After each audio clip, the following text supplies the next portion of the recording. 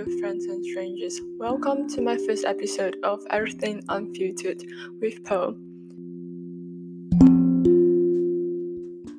Today we'll be talking about my life as an immigrant.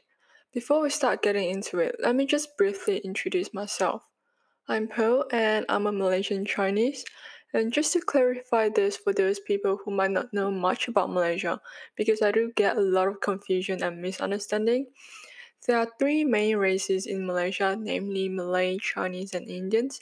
So I'm not mixed, not Malay either. I am a Chinese descendant, which basically means my great grandparents moved from China to Malaysia and settled down, which is pretty common in other Asian countries too.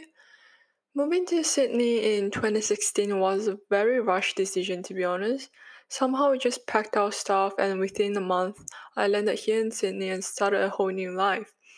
And I've definitely experienced a lot of shit, but here I am now still surviving and telling you guys my life story, so hopefully I can help some of you or you guys can learn something from it, if not, just enjoy it.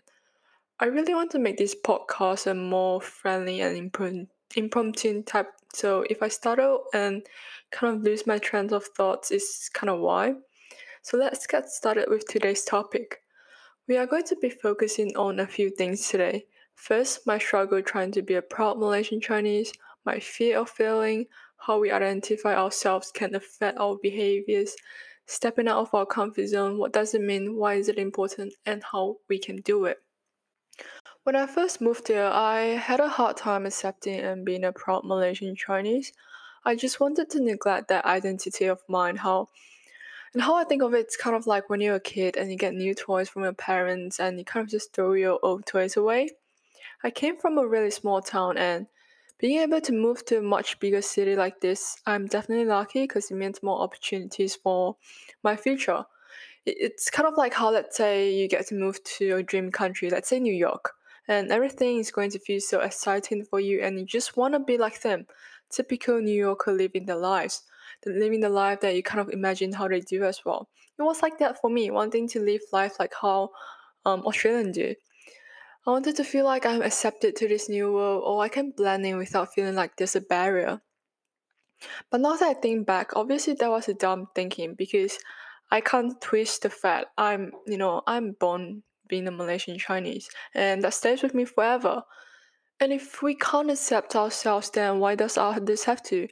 We we can't even be mad if others don't like us because I don't even like myself back then. So it kind of contradicts if like someone hates you and then you just like, hey, why are you hating me? But then you don't even like yourself. And by me doing that, I kind of make myself inferior by trying to be like someone I am not and trying to please others when I'm not even asked to. And all that happened because I cared about what others think of me too much. Too much to a point where a lot of the time it's just unnecessary overthinking. Just because I didn't want others to look at me and just be like, yeah, you're a phobe, you look Asian, you speak with an accent. But I was really the only one giving myself that sort of pressure and thinking. But it's unnecessary energy wasted, and if someone's going to judge me based on my appearance and the way I talk, then there's really no point to befriend them. As long as we are proud to be who we are, then that's more than enough. We can't control how people think of us, but we can control how we think about ourselves, and that's what matters. And I just want to say this doesn't only apply to this instance, but also issues like, let's say, body image. Why let others define how your body should look like? So if anyone's struggling to accept yourself in any way or have any source of insecurity, I know it's tough, and I'm not saying to accept yourself fully. If there are bad habits that you feel like you need to be changed, yes, do it. Be a better you. Improve yourself. But take some time to rethink if it's necessary and healthy thinking. And if there are people making you feel a certain way, reconsider if it's worth keeping those people in your life. It's okay to cut some people out of your life sometimes. It might not be easy, but know what you want to work towards, to know the energy you want to be surrounded by, and start from there. Moving on, when I first moved here, everything obviously feels new and interesting and exciting, but at the same time scary to me. It's like a baby that just came out of the mother's womb and discovering a new world after being stuck in that tiny tummy. But then at the same time, the fear of the unknown and uncertainty is so there. I'm sure some of you have had the thoughts of, oh, I just want to pack my bag, move to a different city, different country, and not tell anyone and start a new life there. It sounds very, very fascinating at first, but then what's next? What are you going to do now? That's what I question myself a lot because when I reflect back, I was probably living through maybe 4 years of my life since I moved here without any sole purpose in life. Yeah, I did move to a new country, start a new life, but then I didn't actually give myself a new start. Instead, was still living the same old life, having the same old habits I had in Malaysia. The person who is always afraid to ask, the person who doesn't know what she wants for her future. I wasn't even willing to search for her future, the person who was just blindly listening to others. I allowed myself to be a puppet and let others control my life, like a boat floating on the sea without the paddles, just allowing the current to take me wherever it takes me. I was too afraid to put my hands into the sea and paddle it myself because I feel like, oh, it's gonna be too difficult. What if I never make it and I can't see what's underneath the sea? What if a shark came and bit my hands off? Because of that constant fear of the unknown, I chose to rely on others blindly for guidance. Let's say my dad.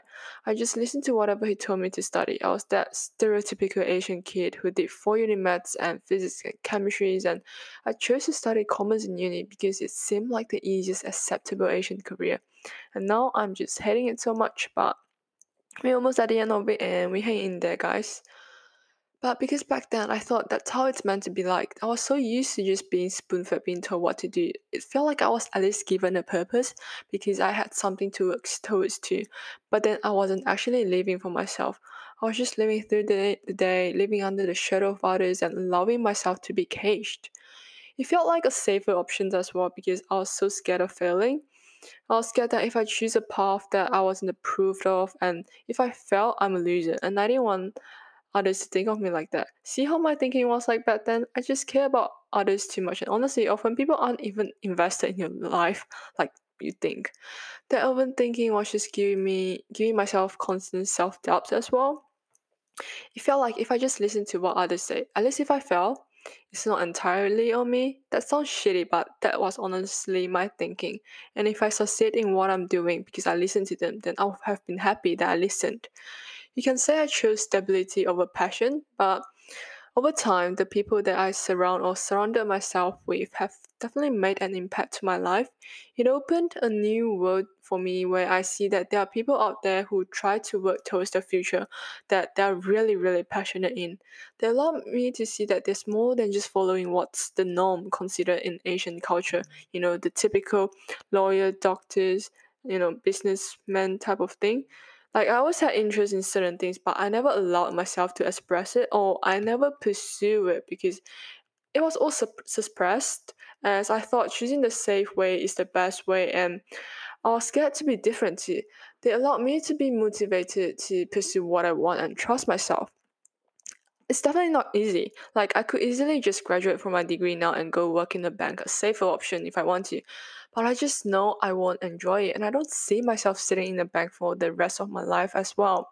And I probably will hate my life in the future too. But it's always good to just start with something small. Like I started working in retail, found my, passion in it too, and I've recently taken another step further, and hopefully down the line I can work in the business corporate side of the fashion industry. Like I'm still unclear of where exactly I will end up with this, but I'm taking little steps that I know is closer to what I want.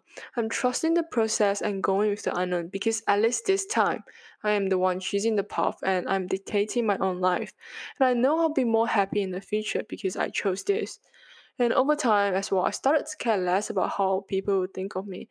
It was definitely a really, really long battle with that, but I've gotten to a point where I just know we can't please everyone. Like my mom low-key hates that I'm choosing to do like this, pursuing my passion in fashion. But you know what? It's my life, not hers. And even though there are still decisions that I've made and things don't turn out as well as I wanted them to, I try my best to look at it as just part of growing. Try to think of it as when you're a baby that is learning to walk. You might fail many times, but you will eventually get the hang of it. Because what I also realized is that back in high school, I struggled a lot to try to blend in because I was afraid to fight the unknown. I was the biggest introvert you ever meet back then. Like I'm still an introvert now, but back then I was probably 10 times worse. I remember just sitting in the corner of the group, just there all by myself, eating my lunch, just being on my phone so I don't feel or look as lonely. I remember skipping school to avoid carnivals because I know I wouldn't have anyone to talk to. Like hell, I would have looked so lonely and sad just sitting by myself. But I wasn't even willing to reach out to people. Not saying there weren't any nice people. I was definitely blessed to have a bunch of good people. But I was so shy back then to properly talk to them and to get to know them. I didn't know how to socialize. Well, even now, I don't think I'm the best at socializing. But because I feel like there wasn't any common ground, like I was literally fresh off birth then, and the culture and the people are just so different, and I hated how I speak with an accent too. Like I was so insecure with it that I'm constantly aware of how I speak and regretted how I didn't focus on English and blah blah blah. I constantly overthink too much, like what if I said something stupid and just messed this all up? I don't want to embarrass myself and all that negative thoughts. I was constantly too afraid of the what ifs that I never pushed myself to step out of the comfort zone back then. And that was also because I identify myself as an introvert.